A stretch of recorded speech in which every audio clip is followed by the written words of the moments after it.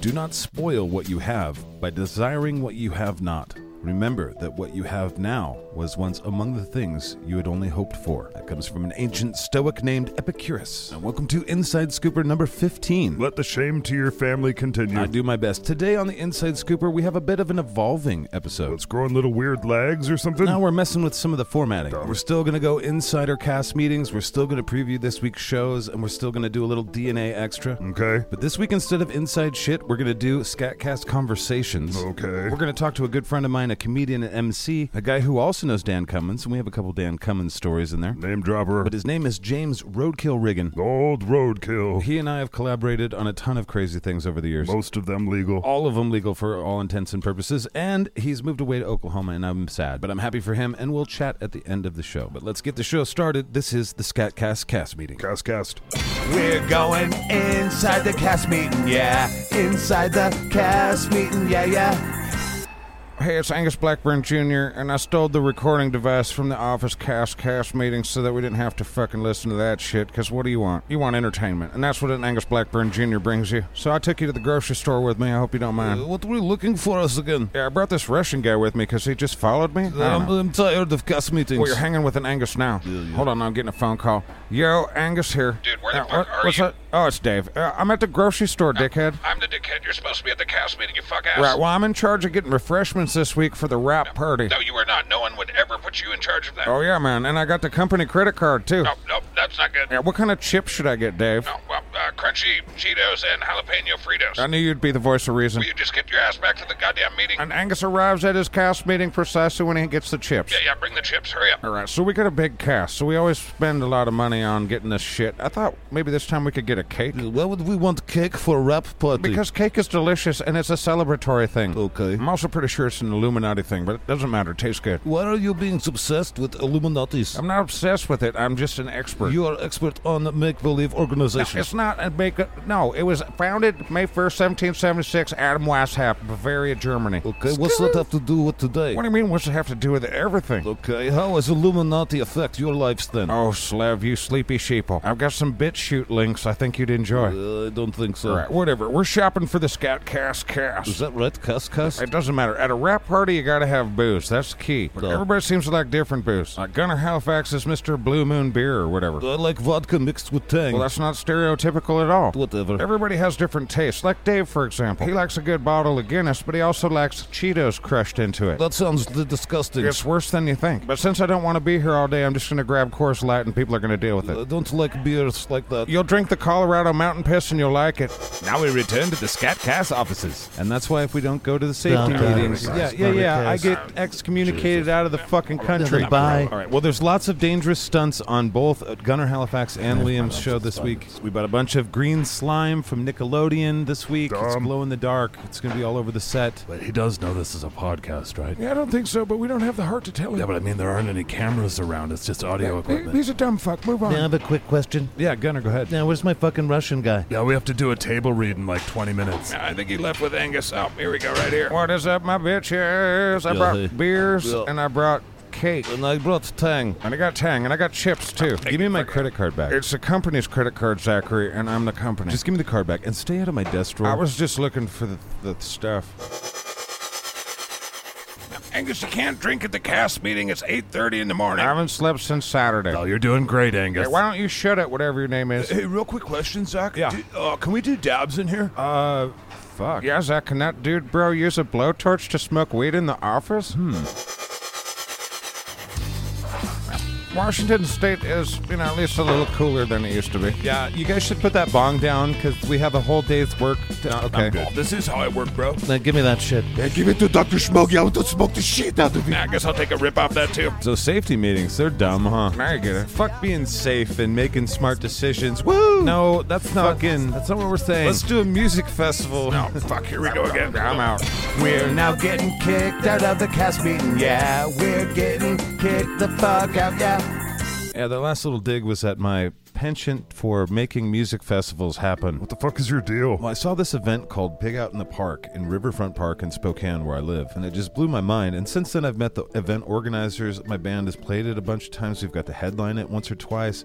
And, we worked behind the scenes of it. Okay. Yeah, we being Monique and I. Yeah, she did all the work, though. Yeah, for sure. But basically, I started doing music festivals in my 20s, and I kind of want to do another one. Well, now that you're older and wiser. I definitely should know better by now, but So you left Heimsuck so you could sit in your pajamas, fucking talk to yourself, and plan stupid music festivals? Yeah. I've never been happier, actually. Well, that's fair. Follow your bliss and whatnot. Well, thanks, Steve. Also, you're dumb, but, Yeah, you keep telling me that, but I know all the state capitals, bitch. A lot of good that does you now, I'm sure. It does not. But now let's preview this week's shows from the SKATCAST universe. Oh, boy. First of all, today on SKATCAST TV on the old YouTube, we're going to press our luck with another nature show from Dave and Angus. It's another full one where they watch Wild Kingdom. It's going to get us another strike. Oh, well, watch them while they last. Well, I think they're dumb, so whatever. We know what you think. Then Tuesday, SKATCAST. The biggest chunk of my dumb week. It is where a lot of energy goes for sure. But we have found another great nursery rhyme to share with you guys. It's about the 3 billy goats gruff. It's so dumb. It is pretty dumb. Then we're going to amble through religious history with the Council of Nicaea. More Christian bashing from the dirty atheist. I am not bashing Christianity. That is not what I'm doing here. Well, it seems like it. All ideas can be scrutinized, including the ideas of God. Why not? Well, then, because you're not supposed to do that. Well, why would God make me this way then? We'll discuss it on Tuesday. Ugh. And we continue the sagas of both Liam the Monster Hunter Fantasy dumb. and the Adventures of Gunnar Halifax. Space dumb. And half of the premise of this week's show came directly from one of you. Who, me? No, a few turds in the shitbox were talking amongst themselves, and I really enjoyed what they were talking about, so I incorporated Oh, it. collaborative dumb. No, I'm excited. This is going to be a fun week for SKATCAST. Gross. Then on Wednesday, we've got the Dipshit Files. It features my amazing co-host, and really I'm the co-host, Mrs. The Scriptkeeper. only voice of reason in this damn company. That's actual factual. Yep. But this week, my wife and I are going to delve into a bunch of oddities. So we're going to not do the serial killers. We're going to show you what our version of looking into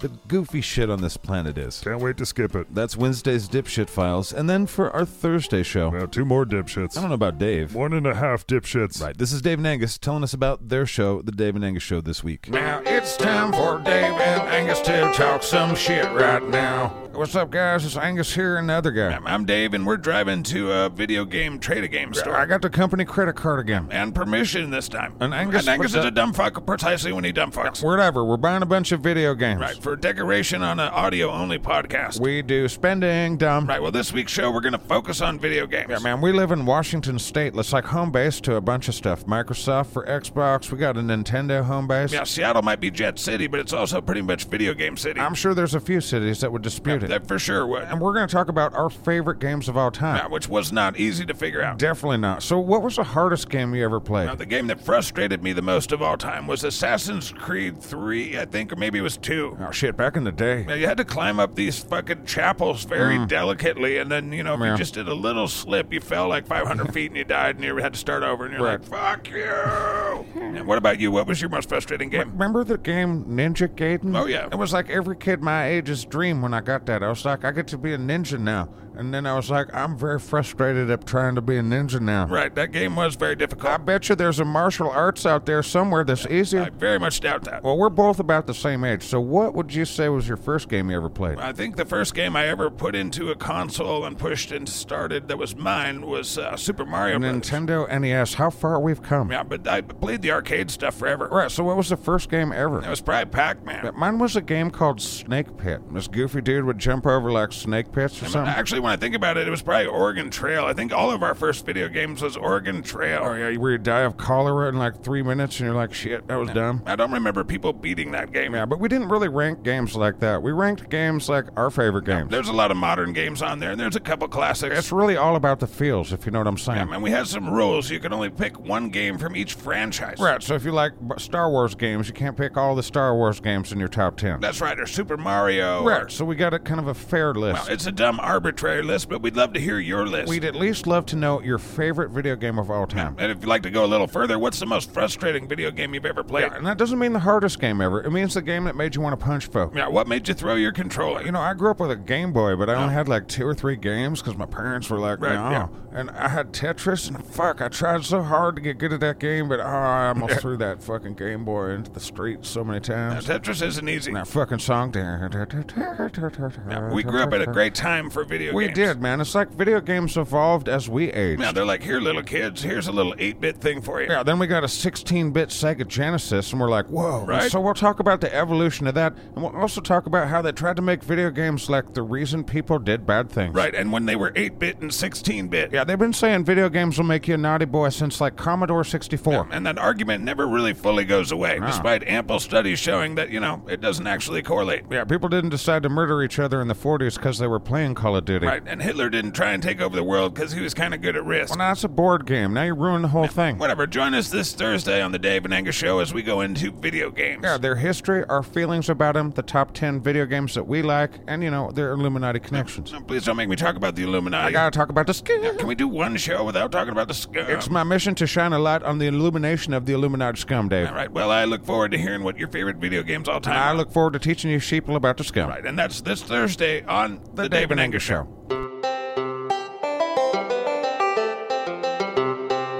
All right, you guys. So now we mosey on to our final segment of today's show. And it's for the first time since the second episode of this show. It's not the inside shit. Where's Monique? We want Monique. Oh, she'll be back. And you can definitely hear her every Wednesday on the Dipshit Files. Oh, yeah, I forgot about that. This week I have a special treat. I'm very fortunate to have a lot of wonderful people in my life. And every once in a while I get to sit down and talk with them. Oh, crap. For our very first SKATCAST conversation, we've got a guy who's a comedian. He organized comedy events. He's probably one of the best MCs ever. He was the MCs for Spokane Hempfest and Northwest Greenfest. He's the man. He's also a huge ski bum. Yeah, and he moved to Oklahoma. I don't know about how the skiing in Oklahoma is, but I have a feeling we'll be seeing him in the wintertime. He's the opposite of a snowbird. Does that make him a sunbird? I don't fucking know. Well, his name is James Roadkill Riggin, and I got to do this interview before he moved, and he's been moved for a while, and he had quite the journey getting there, it sounds like. But I thought I'd share this with you guys. And it was Roadkill that introduced me to Dan in the first place. He booked Dan a few times, and then I started booking Dan, and it was fun. But I think you'll find out real quick, Roadkill's a fun guy, and we talk about all sorts of shit. But here we go. This is SKATCAST Conversations. SKATCAST special feature.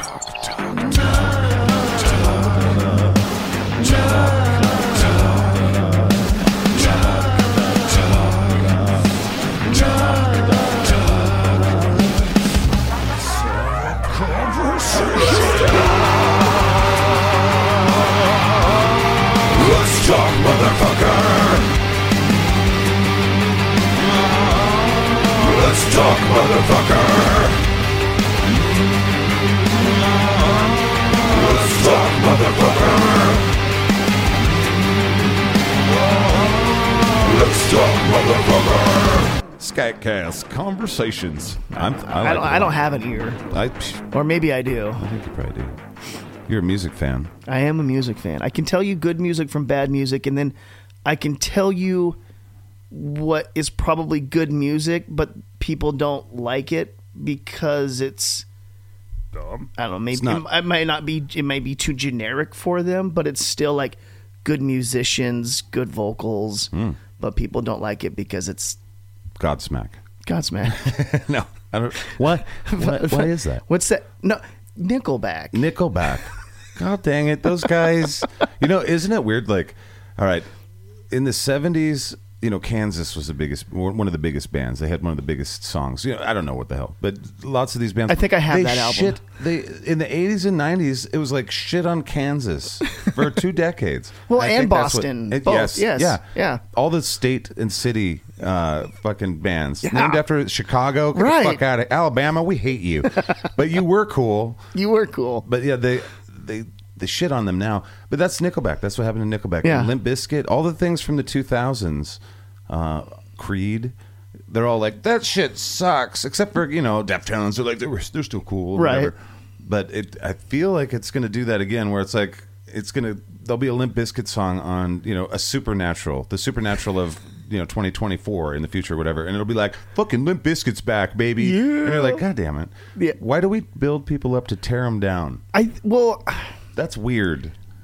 That's a really good question, but just thinking about how in 20 years we hear what we were making fun of, but like like Limp Bizkit. Right. I mean, I like Limp Bizkit, and then of course, people's talk and everything makes you kind of lose respect for Limp Bizkit, and then Limp Bizkit kind of does things that make you lose respect for Limp Bizkit. But then like 30 years later, and you're like, the Nookie. What about the Nookie? That's a stupid... But today... If I'm listening to, the radio and all about I'm like, oh yeah, right? Yes. Or that, with that one with Method Man. But Method Man, you can never do wrong with Method Man. Fair enough. No matter what. Fair enough.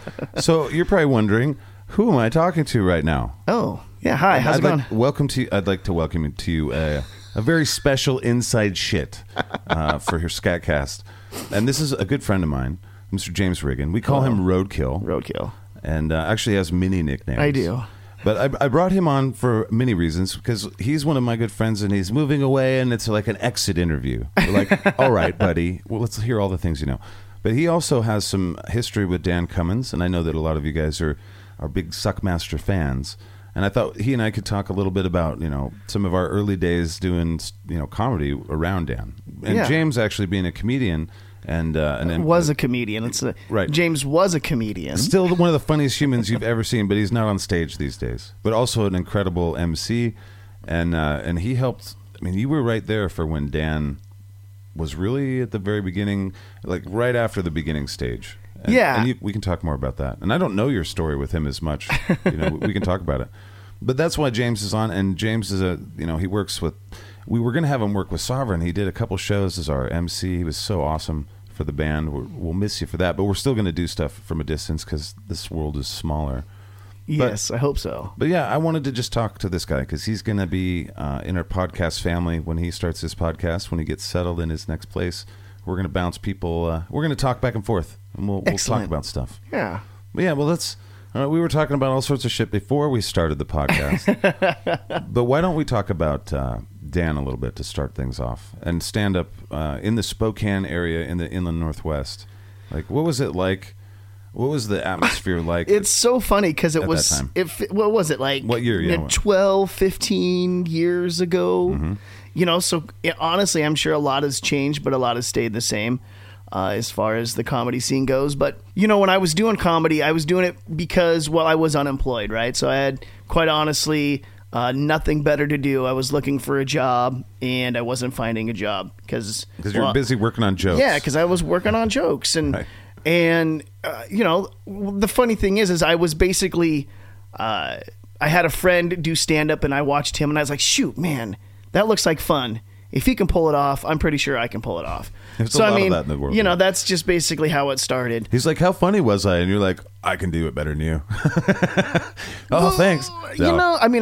I almost had that thought, and, if he ever hears this, he'd be like, nah, screw you, fuck bro. You know I'm funnier. Yeah. But so the first year... Do I know him? Was he one of the comedians we worked with, or... No, because his name is Bill, and I don't think you ever worked with... Because Bill got out of doing local comedy, like a year or so before I did, just because, he had a daughter and he was getting married. And so when you're first starting out just in anything, when you're first starting out, in a band, when you're first starting out in comedy, whatever, you need to put as much time into your craft as possible. Yeah. But then let's say you have, you have a kid or you're getting married. Also known as distractions. Right. You have distractions, and sometimes those distractions become more important. As well as when you have a kid, yeah. Yeah, and that's cool. And that's basically, what happened with Bill, got married, all that kind of fun stuff. Honestly, I think if Bill would have stuck with it, he probably would have, I don't know. He'd be a national touring comic, I would say that. Hell yeah. He was a pretty funny dude, and I will say that I stole a couple of his jokes from him. There's so much that happens whatever. in the underground comedy. Yeah, exactly. It just happens. It's local. It's a zoo. Yeah. I love it, though. It was interesting. It was a lot of fun, but I'm sure things are different now. I mean, shoot, when I was doing stand-up, we had the Brick Wall Comedy Club, which was basically a comedy club inside of a bar. Right. Right? I mean, almost it was a comedy club, but it was still more inside of a bar. Now we have the Spokane Comedy Club, which is fucking awesome. Yeah. And it is a comedy club. Yep. The traditional in all the great senses. All the exactly. So I think back in the day, local comics probably had a better chance to get up on stage now compared to what we with our open mic night that we have now, because it's a lot more popular, so it's harder to do time. I mean, you literally have to reserve time, and you get 2 minutes. And there's less places now. Right, there's less places. Yeah. And then, but 15 years ago, I could get up, there would be 5 to 6 comics, and you could do 10, 15 minutes, and it would be okay. So you could actually really work your craft. Today, you get 2 minutes. And that's kind of hard to work your craft into. I mean, if you can make somebody laugh for 2 minutes, up, really, you're good. Yeah, if you're depending on your style, right? But come out of the gates fucking hard though. Your first minute should just crush. And that's not me. Like, I'm not a 2-minute comic. Right. I'm a storyteller, and I usually don't finish with a punchline. I usually just finish the story with people laughing, and I'm like, I just did that. Now I'm going to segue. Amazing. Now, how do I get to the next subject? Yeah. But so I think it's harder, for our local comics right now than it was back in the day. And so I think Dan, quite honestly, had a really big advantage. He had a really big advantage because we didn't have as much, but he also had a really big advantage because he was actually funny. Right. The brain inside his cranium is fucking filled with Dan. Exactly. There's a lot of local comics that are funny people. Oh man. But the way Dan's mind works is a truly stand-up comics mind. Yeah, for sure. He's a very, very good comic. Yeah. He understands the craft really well. Yeah. And he studied Jimmy Carr's book. That's awesome. And that's a good book for stand-up comedy, where it's like, here's the deconstruction of the joke. Here are the forms of the joke. Get out there and joke. And, and be prepared to suck. And don't steal my jokes. Don't steal my jokes. Yeah. No, it's cool to be able to, like you said, have the deconstruction, like the beginning, the middle, the end, the punchline, and to be able to bring it back. But you got to be a funny person. And you do. Some people don't need any of that shit to be funny. Right. Dane Cook, I mean, people give him shit and stuff, but he was really funny and he was really popular. But a lot of his jokes were just stories. Yeah. And it was because he was funny and charming and animated and the things that also make people laugh besides a well-structured joke, irony and all the shit. You got to have a little bit of charisma on the stage. Yeah. Right. It was kind of, I mean, people can talk shit, but like Farley, and I mean, was he a stand-up comedian ever? I don't remember seeing him do stand-up ever. No, I mean, for sure, all improv. Yeah, total improv. He mastered physical comedy. He mastered that form of comedy, and it's awesome when you can put physical comedy and verbal comedy together so well like that. Mm-hmm. I mean, even like Jim Carrey, that dude's a genius. Yeah, he can look like Jim Carrey, turn around, and then look like somebody completely without putting on makeup. Like his facial expressions can actually make him look like somebody else. And he worked hard on that too. Yeah, he's amazing, and that's another amazing individual. Yeah, for sure. It's kind of fun to look at comics and then look at stand-up comics. So it's a different animal. A lot of times. There is, and I think Dan is a stand-up comic. Yeah, I don't know. I'm sure, it's weird. I don't know. Even when we were like in our 20s, I couldn't see Dan being in a sitcom just because they're just so, what are my words, constricting. Yeah. Like you have to be and act a certain way throughout the whole show, the whole season, so on and so forth. With Dan, when you watch him in his stand-up, he can change from like fun-loving Dan to, does he really want to kill that person, Dan? And yes, the answer is yes, Dan wants to kill that person, probably.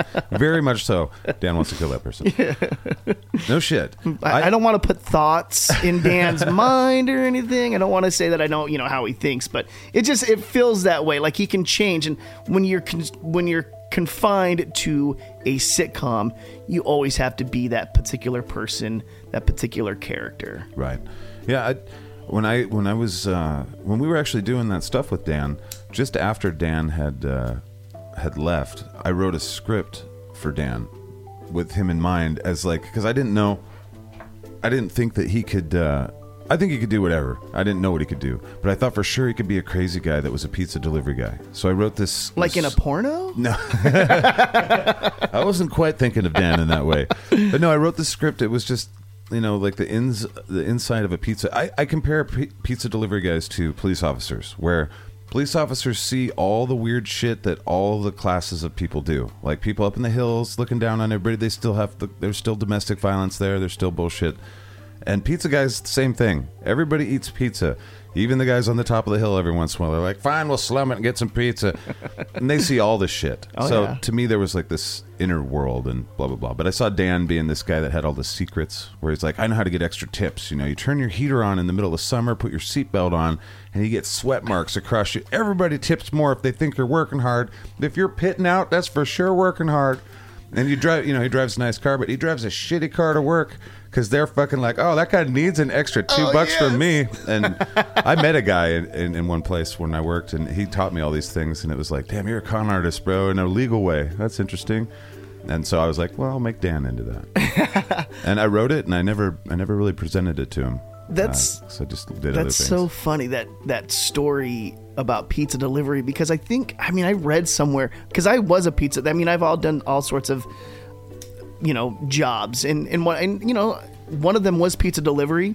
It's a good job, actually. I loved doing pizza delivery, but it was funny. The one thing that they talked about, and I can't remember where I heard it, was if you roll up with a nice car, you will probably get less of a tip. When you roll up in, you can hear it coming. Yeah. Like my Subaru right now. I roll up in my Subi doing Ubers. They're like, oh man, this guy needs $10 instead of $2. This guy needs to fix his car. And you're like, yes. Yes, I do need to fix my car. Let's maximize this fucking this contract between each other. Yeah. Yeah. No, it's a crazy world. So I'm curious. Pause for passing the marijuana pipe. Well, yeah, see, we're in Washington. Legal marijuana. We can do that here. I'm moving to Oklahoma, where I'm going to have to get my medical card. Ugh. But at least it's medical. And maybe we can do a Green Fest in Durant. That'd be sweet. That would be sweet. We could talk about that, too. That's something that... so Roadkill and I have been activists in the marijuana world for quite a time. Since 2003 or 4. I don't know what your history goes back, but I know this has been a passion thing most of your life, right? Oh, yeah. Since I was probably 13 years old. Right. That's pretty goddamn early. I think I was like 17. So yeah, I learned it from you, Dad. You got the good shit, Dad. Thank you for teaching me about indica and sativa differences. I appreciate that. Funny story is I really, I did learn, about that subculture, from my family. I did learn it from my dad. But my dad cannot smoke today. Like, if he takes a hit of weed, I'm going to bed. Even if it's a sativa. He takes a hit, he's like, I'm out. That's how Monique is. Monique doesn't smoke marijuana. You would think, being married to me, she's like, oh, she's got to be a huge pothead. Have to. Never, not since we've been married has I seen her smoke. Yeah, we've been married 13 years. It's just not for her. But so we go back. We should tell the people our little history. So in 2003, I had a magazine called Lilac City Nightmare that turned into the Nightlife Network, and we started Hempfest in Riverfront Park in downtown Spokane. And there was a bunch of us that came together. Now, this is Eastern Washington. Yes. Eastern Washington is the most conservative part of Washington. It's Western Idaho. It's Western Idaho. Yeah, very conservative. It is not Western Washington. Yeah. Like, this is... people were not for marijuana in 2003 in Eastern Washington. No. So we were pariahs, and we came down to we went to the city, and we're like, hey guys, we want your nicest park in the middle of your fucking very, very... such a beautiful park. Yes, beautiful. Very beautiful. And we want to have a marijuana party for a couple days, and just bring out all the people that think marijuana is great. And they're like, yeah, marijuana is illegal. And we're like, yes, that's why we're going to do that. That's why we're going to do this. They're like, you're not going to smoke marijuana. They're like, oh, no. No one would do that. And then... And then so we had our first one. Yes. And James was our MC, and he fucking killed it, and it was fun. It was so fun. And we had... It's amazing, because as a promoter, there's never an easier gig than getting musicians to play Hempfest. Oh, no, that was easy. And you pay them, they're like, fuck you. Take your fucking money. Yeah, you can keep it. Yeah, exactly. And it was... except for the national headliners, those people. But we didn't have those in Spokane. Not for those years. And but what a trip, man. It was such a fun thing to see... our community come together, and we met, Kevin Oliver. He is actually a board member for National NORML, the National Organization for the Reform of Marijuana Laws. Yep, NORML. And he earned that shit Yeah. I mean, he was an editor-in-chief in my magazine. I was so proud to have him because he's this brilliant guy that was Super like, smart dude. I'm going to help the music community through this guy who's doing a magazine. And it's like, oh, come here, Kevin. But he's just a brilliant guy, and he took all the power of the west side of Washington, the Seattle Hemp Fest, which had been doing this for a decade or more, and had built strong up. following. Yeah, I mean, they're the reason that we've even heard of medical marijuana Right. is partly the Seattle guys, the lawyers there and stuff. And Kevin's that kind of mind, and he networked with some really brilliant lawyers and the founders of Hemp Fest and all these brilliant activists, and he earned his way to become up there with Bill Maher and Willie Nelson. He sits at those board meetings with those guys, and Dale Stroop, I think, is the name of the founder, and blah, blah, blah. And Kevin sits there, and he was with us for the very first Hemp Fest. He was a founder of it on the business license with us and shit. But yeah, we met so many wonderful people. I forgot where I was going with that. But we also met We're a bunch just talking of about history, really, like our history, right? But didn't we meet a lot of shitlords too? Holy shit! There was some real weirdos that got in there that wanted to fucking I was I would say that I am thankful or blessed enough that I just got to be part of the talent and kind of helping out with that. I really thank God I didn't have to deal with the politics you had to deal with the R person and all that, especially a couple years later, and people wanting to money hungry individuals not doing it for doing it for the right reason, doing it for the wrong reason, for sure. The amount of politics in marijuana, that's the reason why it's not legal. It's not because, all these people are like, we don't want it in our state. It's like, no, the people that want it legal will not agree with each other. And they are fighting, and they have these little infights. I mean, even when we were trying to legalize it, when we voted to legalize it, there's a lot of people who did, of course, that smoked. That I personally know that did not vote. Yeah, it took away for the legalization. Their money or their friends' money. Yeah, for growers. For the pirates. Right. And then also because it would be the state doing it exactly. and doing it in a dumb way, which it is kind of a dumb way. Some of the laws they disagreed with. Yep. I don't know. I think, I didn't vote for it because there was a couple laws that I didn't agree with. I don't agree with the DUI law. That's right. Like for somebody who.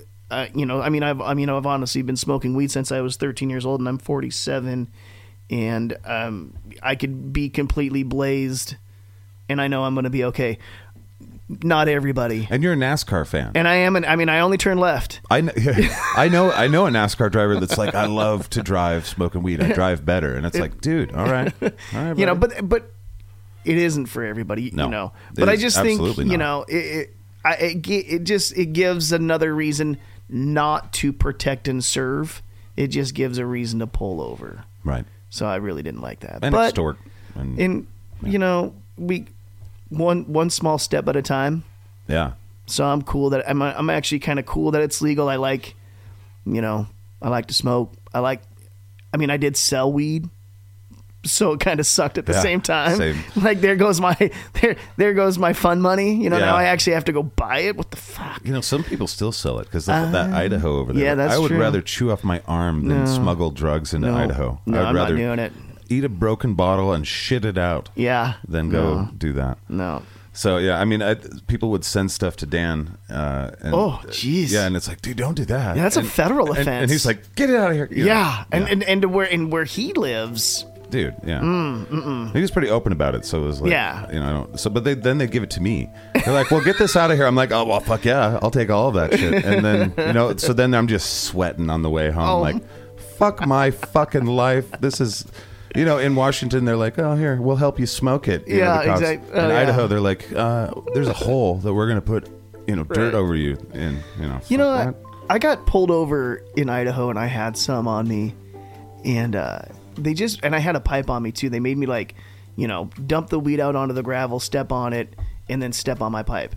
And I was like, holy crap. I thought I was going to, in Idaho, I thought I was going to jail. Yeah. I'm like, oh, I'm going to jail? But nah. And the funny thing is, there's discretion involved. Yes. So. A lot of good cops these days. Yeah. Well, he happened to graduate maybe 2 years after I did and was really good friends with my cousin. So I was nepotism helped you, I was like, oh, you Aw. remember so-and-so, so-and-so? And he goes, yeah. I'm like, dude, I'm James from high school. He's, oh, yeah, I totally remember you. He's like, dump it out. Come on. I was like, all right, cool. So nepotism sometimes does work. But, sometimes. It's all about who you're blowing. Yeah. No. Oh, no. Who you're knowing. Knowing. Yeah. I thanks. misplace sometimes. It's all right. Yeah. Consonants. Yeah. Let's see. What else? Let's see. Well, what I really enjoy doing with you, though, Greenfest was cool. Hempfest was really fun. Yeah. But I liked playing dodgeball. That was so fun. That was really fun. So Dodge Fest, dude. Dodge Fest. That was. I'm sorry that I'm leaving because I think we need to with COVID, with COVID over. Right. Everybody's cured. An endemic that will be with us forever. Right? Yeah. But now that we're not looked, upon badly if we don't want to wear a mask. You can go do athletics. Yeah, we can go do whatever we want, right? Yeah. So, I think it's something that you should do again. I think, I don't know if, you get a couple sponsors on that. I think the Black Diamond, I don't know. I hate sales so much. I hate Yeah, being that's the guy why your magazine did so well because you had to while it was going, it was doing well. You had to leave. That was a lot of work. You left. Yeah, I did. I was like, I don't want to. But then I went to California and started doing sales for my magazines. And I'm like, But the worst thing is I tried to do a marijuana magazine with, and then I thought about it. It's like, who are the advertisers for a marijuana magazine? It's like grow lights, and then it's like pot porn. It's like, who the fuck is my audience for this? Like listening to artists talk about how they smoke weed. It's like that gets old. Yeah, so I don't know. And they already got High Times. And so we're good with exactly, that. and cannabis culture. There's like 50 magazines like that's that right, yeah. that do it better. And I was like, well, I don't know. And I had no connections in the music world there, so I was like, well, I don't want to start over there. No. So it was a weird time in Cali. So I ended up becoming a hermit, just podcasting, like to myself most of the time. I turned Dave and Angus from like this radio thing into like literal people that live in my head. Yeah, Over 4 years, it was weird. You guys, Dave and Angus in his head is pretty scary. It is pretty scary. I see right there, dude. I got shit going all the time. It's weird. It's popping off always. Yeah, but fuck. That was fun, dude. The Dodge Fest thing. We had a good team when we were doing that kind of stuff. Yeah, and we did the poker tournaments at that same place. Oh yeah, that's right. But Dodge Fest would be fun to do again. Yeah, you're right. I think you could pull that off. I don't like leaving the house though. Yeah, you'd have to leave the house for the day, but most everything you could do from right here, right? True, fair enough. But it'd be fun to do the marketing campaign now with the SKATCAST style shit and stuff. Oh, it'd be fun to do. Yeah, but we did a ton of things together. It's funny how Spokane just lets you do stuff here. That's why it's not a big city. It's one of the 100 biggest cities in the United States, but there's quite a drop off after the first 15, 20, and. But they have big city stuff, like the park. And we've been lucky enough to use the nicest theaters that they have. We've done big, you've played the Bing Crosby Theater a couple times. Twice. We've done, we've used the convention center before. I've been given the Spokane Arena one time. That was neat. That's pretty awesome. We've done big parks. We haven't done a few places I'd like to do, but there's, we've done a lot of the big ones. And this town, like they gave me a radio show on their local community. It's like, who the fuck? Try going to San Francisco and doing that. No, you're right. That's what. Yeah, we have a lot of advantages here for entertainment that a lot of people don't. A lot of people who want to entertain don't even realize that we have. Yeah. We have local theaters that are awesome. We have improv theaters. We have a lot of shit going on. Even if you're a band or a stand-up comedian. We have the Spokane Comedy Club and we have the Knitting Factory for bands and for comedians. And if you go play even in Seattle, but certainly LA or San Francisco, anywhere in California, New York, try getting a fucking gig and really try getting a gig at a place that people will be at. Right. Very difficult. Spokane, you could be in a metal band for 3 months, and if you just know someone, you will find your way to this Knitting Factory stage as an opener in some show. And you will get that experience in front of 1,500, 1,600 people, or 800 people, or 400 people. Right. Still an amazing experience that bands in Seattle, New York, whatever, are fighting to get. Yeah, they're lucky to get a corner spot in the bar. Exactly. Yeah. So that's why I would see bands like there's a band in Spokane. The members are called Everyone Loves a Villain. Yeah, Everyone Loves a Villain. But they played in a band called Lucid and a couple other bands after that. Yeah, but, 5 Foot Thick. Yep. Yeah. They absolutely murdered on shows outside of town because they had worked their craft like a comedian does. They had an audience to 400 or 500 people really quick into the gigs, right? So they were ready to take on a big show somewhere else and just crush it because they're like, yeah, we already did this to our friends and shit at home. And that's the thing that we're lucky about too, is we can conquer our backyard before you try to go conquer somebody else's backyard. Mm-hmm. So if you can't, and it's true, if you can't make it in Spokane, then don't try to make it anywhere else. Right. But if you can create like a following here in Spokane, then you can create a following anywhere else. And with today's media, all the social medias, all the, man, there's just I don't even really know what the TikTok thing is. I feel kind of old with that. But there's just so much different styles of social media, so many different streaming, music streaming, all that kind of fun stuff that you can take over your backyard and then through social media take over everybody else's backyard. Absolutely. It's a weird double-edged sword because you can hear my chair squeaking. Yeah, but on one level, you have people that say when I started doing music, all I wanted was for people to hear my music. I've always said I'd rather be heard than paid. It's like I've just made this art and I have, I guess, something to say and I wanted to hear it. I want people to hear it. And the internet was young when I was doing it, and people were just buying CDs, and it was expensive to print CDs, and even though you have connections to play shows, it's still tough to get people out to your show, all those kind of things. And so the internet comes along, and it's like, well, we'll trade your ability to sell CDs and these different income streams that an artist will have, even as a starting artist. Though you can keep some of them, your T-shirts and shit, but we're going to trade you the potential that if you're up with the social media, algorithms, if you understand it, if you post consistently, a chance for you to have your music heard, even on a low level, like 15,000 people will get to hear it. Right. If you throw $100 on a Facebook ad, you might get 15,000 people that'll listen to it or whatever. And all the reactions that 15,000 people would do, which is maybe 250 people like it, or everyone hates it, or whatever comments. That's like this weird trade where you're like, well, I am being heard. Right. I'm being heard by all my neighbors. I'm being heard, and they're judging it, and maybe they don't care because there's a lot to compete with nowadays. But it's this weird trade where, as an artist, you're like, fuck. What more do I want? 15,000 people. I've never played a gig to 15,000 people at once, but that's what I'm doing with the internet, and that's pretty neat. Compared to if I played a show to 100 people and sold CDs there, I could make money and yeah. I don't know. It's just a different. It is a trade-off. It is a trade-off. But I like it more. I like the decentralization. Like record labels are almost. They basically are just recruiting tools for corporations to make movie stars out of eventually. It seems like so. Now it's just bands are the rebels again. Bands are out in the fucking fringes and. Artists, rappers, and stuff. They're all out in the fringes making their own. So much out there. They're making their own communities. Yeah. It's a great time to be alive, but it's, we've been alive for the last 2 decades where artists are like, how the fuck do we make money? Right. How do we do this? And now it's about how do I get seen and heard? Yeah. How do I rise above this mass of people that all want to be famous for something? Yeah. I think once you make good get, art. Yeah. If you make good art and you're seen and you're heard, then everything else will happen naturally, right? I think so. Yeah. But or persistence as well, because you can have a lot of talent.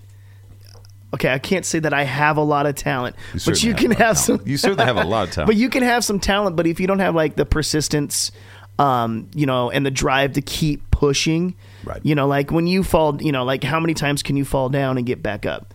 Well, every time, until you're dead. Exactly. And so it is, you can be talented, but if you're not persistent or something holds you back, whatever it is, there's too many freaking excuses. Oh man. But, you have to take your talent and you have to be persistent. What's, nice about today is if you are persistent, you can be seen, you can be heard. Absolutely. We have Justin Bieber to prove that, right? Absolutely. And how many artists have become famous from SoundCloud, completely independent artists and stuff, and not even famous. It's just building a community and there are so many different with people. There's so many different entertainers out there. You can name one person that 1 million people could know, and I may not know them. Right. Because there's so many, it's not like in the 30s when you're like Betty White is the only female actress. Right. Like everybody better know Betty White, right? Right. But today there's just so much out there that, you know, millions of people could know who you are, but there's still so many more that don't. Yeah. It's weird. We were talking about this before we started, where the whole world is just, I don't know. We used to watch 3 channels. Right, yeah. And so 80% of the population would watch one big show, or like, you know, and so we all had these conversations. And you have to wait week to week to see what's going to happen. Right, and if you missed it, motherfucker. No reruns. Yeah, what the fuck? And there's no Wikipedia to read the plot line. You got to listen to Uncle Joe tell you his drunken recap of the story. And it's like, oh, fuck. Oh, All in the Family, let me tell you. Yeah, exactly. But now it's like there are so many options.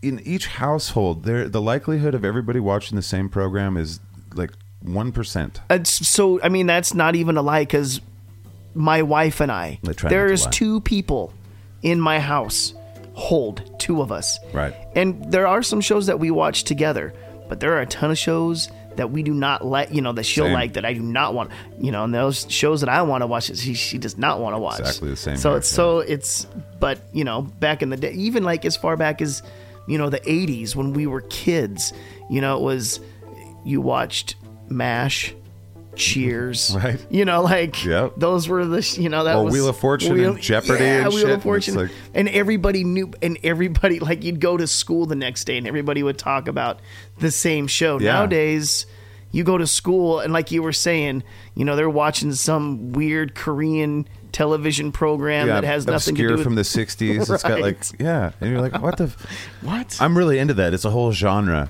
It's a subgenre, and then they're kind of offended that you've never heard of it. Know. You're like, God damn, dude! They're like millions of people in this fucking subgroup of subgroups. It's like, there's billions of people on the earth. And just about as many TV shows on the earth too. Yeah, it's a weird thing to not speak. I mean, we're watching only a few events together, and then we're filtering it different. But we promise not to talk about politics or religion while we're talking, right? But, all right, yeah, cool. No, we didn't promise shit. No, we can talk about whatever it happens we want. sometimes, but you know. I think we're in a place, you know, in a universe where we're here just to allow people to you know, laugh, have a good time, see who we are, not really worry about who I do or everybody that I hate. Yeah, it's a sandbox. It's a sandbox if you want it to be. It's a sandbox, but it's also a hell or a cat box. It's a kitty shit sandbox. It's a place for turd kicking. Yes, we all need to shit in the same sandbox, right? We do. We got to learn to play together. Yes, and you can't just shit wherever you want. No, the cat that shits wherever they want and throws the sand everywhere. It's like, you're not a great cat. No, that's my cat. Well, she doesn't shit wherever she'll shit in the cat box, but she jumps out of that thing so fast. Everything's out. I was like, oh. Well, I wanted to go back to some Dan stuff. Dan stuff. Do you remember when you met Dan? Or when the first time you saw Dan was? Was it at a comedy thing? Yeah, I mean, I didn't know Dan outside of comedy, quite honestly. I think he was... Me either. I don't know if he was... I think he might have been a senior still at Gonzaga when I had met him. Because you're the guy that brought him into my world. You're the one that booked him, right? Right. Yeah. He was still... I mean, like, his main booker was this guy named Treble, who... he loves, and, you know, but it's so funny because, you know, you hear like horror stories about the same person. But the funny thing is the horror stories that you hear about that individual are from people who were half funny. Yeah. So, you know, then you hear like Dan, who's, you know, he's legitimately funny, and he's like, he loved Treble and what he did for him in his early days. A lot of talented people that are pissed in the world because they either didn't work as hard, or they weren't lucky. They weren't lucky enough, or they didn't work hard enough, or they weren't as talented, or they weren't as exactly. And so they get mad. That difference is Dan's real good at that because he rose to the top quickly. He worked hard. He worked super hard. He rose to the top because first time I saw him, we had done comedy for a while together. And I loved the comedians in the Spokane area. They fucking made me laugh every week that we did it. Yeah. It was always fun. Something about Dan where it was like, that guy just murdered this room. He knows how to, he knew how to put it together, for sure. In a way that, I mean, and they're the people in Spokane that were headlining the shows that we were doing before we'd met Dan, or like at the same time, I guess, that when Dan wasn't there, murdered rooms too. Yeah. But there was just this level where you're like, I guess it would be like if you're watching Alex Rodriguez play baseball in high school against normal kids that aren't going to pros, where you're like, that kid hits the ball so much further than those other kids. Right. Even though those kids are like all state, all city, But Dan's like, fucking, that guy's going to be Hall of Fame or something. He was a pro from the get-go. Mm-hmm. Like he knew how to talk to the audience. He knew how to handle a heckler. He was original, too. He would name his jokes. Yes, I love... He did that in the fucking in our like the Chinese food restaurant gigs that we did and stuff. He was like doing this groundbreaking shit. Naming your jokes and saying them out loud, because a lot of comedians will name their jokes and they'll put them on their records or whatever. Right. But to say, turning that into another joke. Yeah, I call this. I think my favorite one, honestly, and I wish he would still do it. And honestly, I wish kind of he would do this with the Is We Dumb, but he needs to make his cards, like his Mother's Day cards. Yeah. Like he needs to make that shit a reality. I wonder. I know he wrote a kid's book. I don't. Oh, really? Yeah. I don't know if he ever did. I don't think. I know. I mean, he hasn't done them. I don't think he's ever done greeting. He's done the joke. Yeah. Oh, yeah. And it's the greatest. I mean, that's. I've been working out. Happy Father's Day. Yes, exactly. No, that was probably like when I first met Dan, when he did that joke. I was like, oh my God, this guy, this is Spokane's Dane Cook. Yes, absolutely. I was like, holy shit, this guy's from Spokane. Oh no, he's from Riggins, Idaho. That's almost your name. Yeah, it's almost my name. You add an S, and that's my name. Yeah. But I was like, how was I was in disbelief, quite honest. I mean, I hope he doesn't listen to this because it's just going to fill his head. But I was just quite honestly amazed with the quality of his jokes, how well he's put together from this kid, basically from small town Idaho, who is living in Spokane to go to college, killing it. Yeah, just killing it. I felt lucky enough. I just felt lucky to be able to MC the shows that he headlined. Yeah. I'm like, holy shit, I get to be on the stage with this guy right here. And this is, 15, 16 years ago. And now, we could all tell that the guy had magic. Something. Yeah, yep. Absolutely. Yeah. It was special. Yeah, the first time I saw him, it just blew my mind. Yeah. And then and he worked for me and you for free, basically. And you worked for him too, or yeah. Wait, he worked for you. Well, yeah, he worked for me at the magazine. Yeah, he did a couple articles. And then I worked for him because we did the One Met show with him. Oh yeah, Laughing Stock. Yep. Yeah, we did. Did we? Was it Laughing Stock 1 or Laughing Stock 2? I don't remember. We did 2 of them. I can't remember which one he headlined. I think it was the first one. Was it the first one? I think so, but maybe no. It was the second one. I have the poster somewhere. Yeah, it was the second one. Yeah, but. No. And he had long hair, no facial hair. Yeah, dude, he looked completely different. He does not look like he did. No, It's so funny. But what were some other comedians that you remember from the time that Harry J. Riley? Yeah, to Harry me was Riley's a guy that still around. I feel like he really is another high level comedian. He's Harry probably Riley, a guy that would be awesome on a sitcom. With Harry J. Riley, the J stands for hilarious, as he will tell you. Hilarious. I've never met a man who's so comfortable with being as crass as one could be. Like he doesn't he'll talk about his dick and it's like I don't know, like children talking about they've learned the number 3. He just keeps going on and on about his wiener, which, I mean, it must be something. It must be. It must be something. But he's done a lot, honestly. I kind of keep an eye on him. I kind of keep an eye on the local comics from afar. They have no idea that I follow them on the Facebook and the media, stuff like that. But he was doing Harry J. Riley doing cool things for Spokane comedy. Doing like comedy classes, which I think is really cool. I mean, some people might think it's cheesy to go learn about comedy, but you have to understand that some of the best actors go to school. Some of the best comics, whether it's new school or they're just doing improv classes. Some of the best entertainers are, and they're still continuously learning. Mm-hmm. They'll have acting coaches. They have they have people help write their jokes, all that kind of fun stuff. So I think it's really cool that Harry and a couple of his other friends have taken that role. Mm-hmm. They're like, oh, well, we need to build this community to be bigger and better. So let's help. Yeah. Because they would have loved to have some help coming up here too. Yeah. Same with musicians. Yeah. That's why I did the magazine. It's like No one's helping anyone. Nobody's helping anybody. Right. Yeah. And I don't know how to help, but I'm going to ask for help with this magazine, and so. Yeah. And that's, Harry's good. Harry's good awesome. And he's a photographer too. Is he? Dude, he's had just here, at our state fair, he's had, some pictures and some awards, and, nice. It's all natural photography. I think like his favorite thing to take pictures of like birds and, bald eagles and stuff like that. But he's a very talented individual, more than just more than just being a comedian. Mm-hmm. He's got other talents. He's got a grown daughter, which always weirds me out because the way he talks, you would think that he would have no children. Right. Because he's filterless. I'd be like, you talk that way around your kids? He's like, it's show business. But Ken McComb. McComb, he's been in the Spokane comedy scene. I mean, I don't even know how long, like 20 plus years. Yeah. He's still doing comedy. I follow him on the Facebook, and he's got, grandbabies, and, we're all getting old and stuff like that. But, so there's still some of the, I don't know any of the new school comics. But the key, like Harry and Ken, and then there was a couple, I can't even think of their name. I can't think of their name. Just in Time. Oh yeah. Now Just in Time, I don't think he does comedy anymore, but he still does entertain people.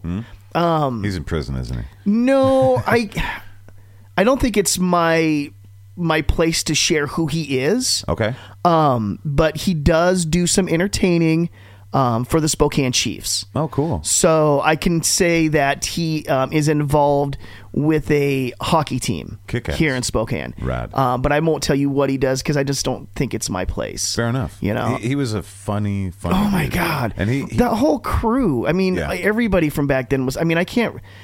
Too much weed. Too much time. I can't remember everybody's names, but we had a really good time. Yeah. Why can't I? Well, there was so many great comedians at that time that I forgot. Yeah, like as it's like, can we book that guy? And it's like, I don't know who he is. Yeah, a lot of people came through town. I mean, we booked quite a few. I guess we were lucky that way. Yeah. I remember one guy came in and he's like, pick any artist and I'll play a song. And I'll sing a silly song, and and it was good. Yeah, he was actually a good guitar player. He did that at the poker joint. Yep. Right. Yeah. No. You should have seen some of the gigs we had, some of the places we put comedians. It was wherever we could get them. What's so weird is early aughts. What we did. Like, I don't even remember half that stuff. I know, right? I don't remember half the comedians. Man, we had a good time. We did have a good time. That was Hempfest time. We were also doing Hempfest at the time. So, but you were just such an awesome producer. You seemed very focused. I don't know. Like when you moved to Cali, like my producer left. I was like, well, shit, now I got to go get a real job. When I moved to Cali, I was like, I miss all my friends immediately. I was like, I don't have anything to do here other than woodshed. Yeah. So I'm going to move to Oklahoma. Boo. And I'm like, ugh. But Oklahoma becomes better immediately for you doing that. Yeah. And it's a growing city. It's a college city. There's, shit. I think like the 26th or the 27th, Slipknot is playing at the casino in Durant, Oklahoma, where I'll be living. Oh, that's like a gift to you. I'm like, well, I won't be there. Oh, you won't be there yet. I won't be there yet. I'm leaving on the 4th of April. That's right, yeah. But that made me think there's more possibilities here. It's on the map. It's on the map. They have a McDonald's, at least one. Yes, exactly.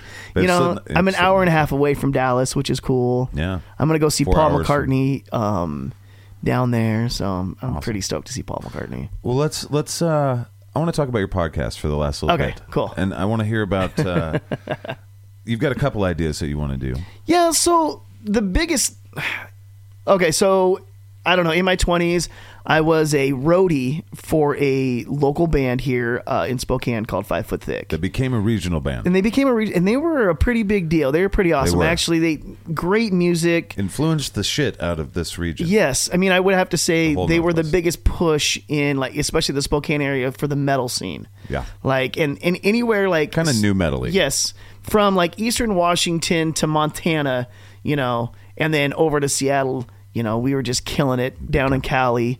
Sold a bunch of records. Sold them, yeah. A bunch of labels went after him. They got signed to a couple labels at that point. Yeah, it was Eclipse Records was the big one.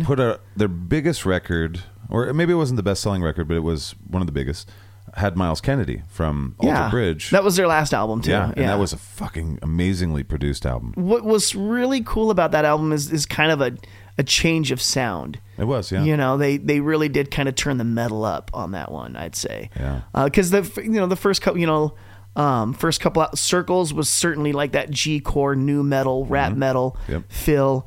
But still had a skater vibe to it, though. It was cool. And as they progressed, they got heavier. I always told them they were heavy metal through the circle, like doing this during Circles. I was like, you guys are so heavy metal. They'd be like, no, we're not.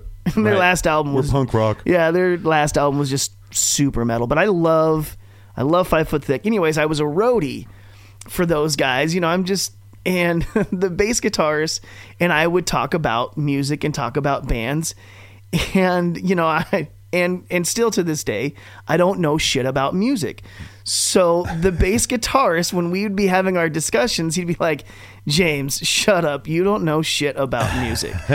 So it's been this kind is Chris Demers. Yeah, it's Chris. Yeah, Chris Demers always telling me I don't know shit about music. Which, compared to Chris Demers, I don't know shit about music. I played in a band with him. I also don't know shit about music. Yeah, that guy. And it can just, it's everything. Yeah. It's everything. It's everything. Like, he went to school for music. So, yeah, you don't know shit about music. He's a very brilliant guy. When you're talking to Chris. So it was, when it just kind of played around in my head for the longest time.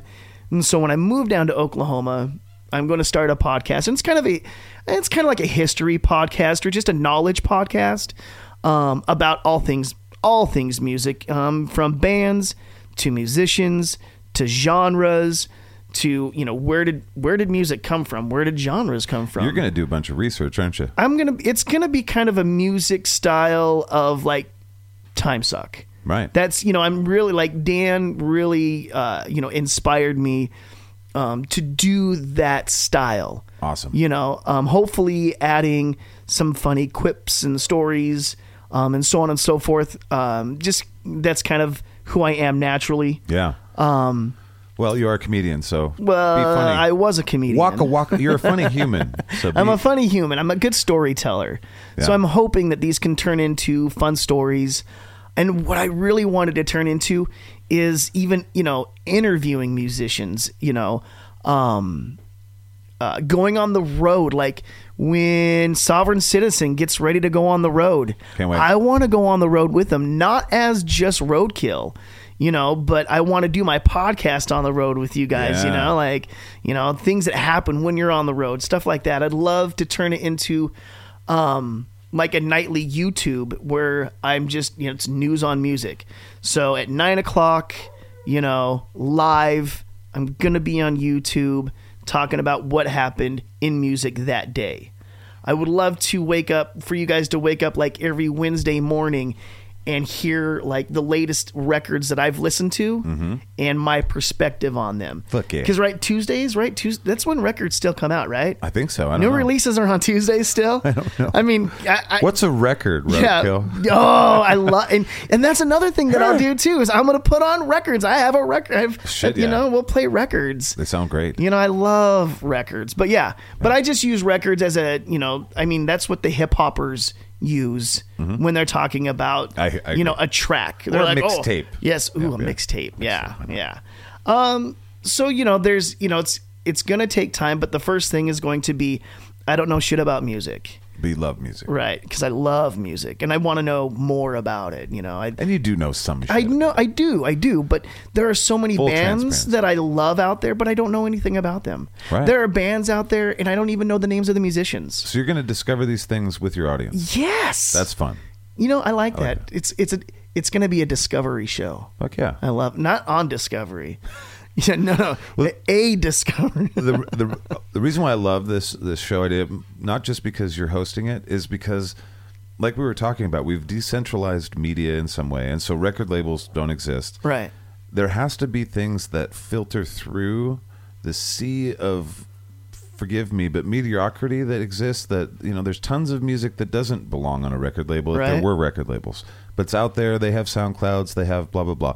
And yay, make music, but we want to find all these great places. You know, and Rolling Stone, they have their friends, and you know, all these companies that put out magazines or have websites that do it, they do the corporate dance a lot of Right. the time. It'd be nice to have the decentralized groups pick. You're basically going through a bunch of bands and being like, I don't like that, I don't like that, I love this. I Right. bet people that like my kind of music would love this. Zoink, and then put that on. Well, And I could even. and I love that. I think that's even cool. do suggestions too. Like even if it's some, for instance, you know, like the Nickelback and the Godsmack, and the bands that I don't like. But I don't. You know, I'm gonna. I'm. But you can I will recommend, like, say if that. you like garbage. Well, no, I no, found no. Doing the research I like- of those bands and studying those bands, I'm hoping to get a new perspective of those, and not. Maybe I don't appreciate them for their music. Okay. But let me learn to appreciate them for who they are. Right. So that's my buddy Roadkill. You can see why we all like him. Thank you for listening to this week's Inside Scooper. I hope you enjoy this week of SKATCAST Universe material. What's with this SKATCAST universe crap? Shut up, Steve. Thanks to the SKATCAST crew and all of you, and we'll talk at you in the future. It'll seem like the present. Prepare yourself for punk music.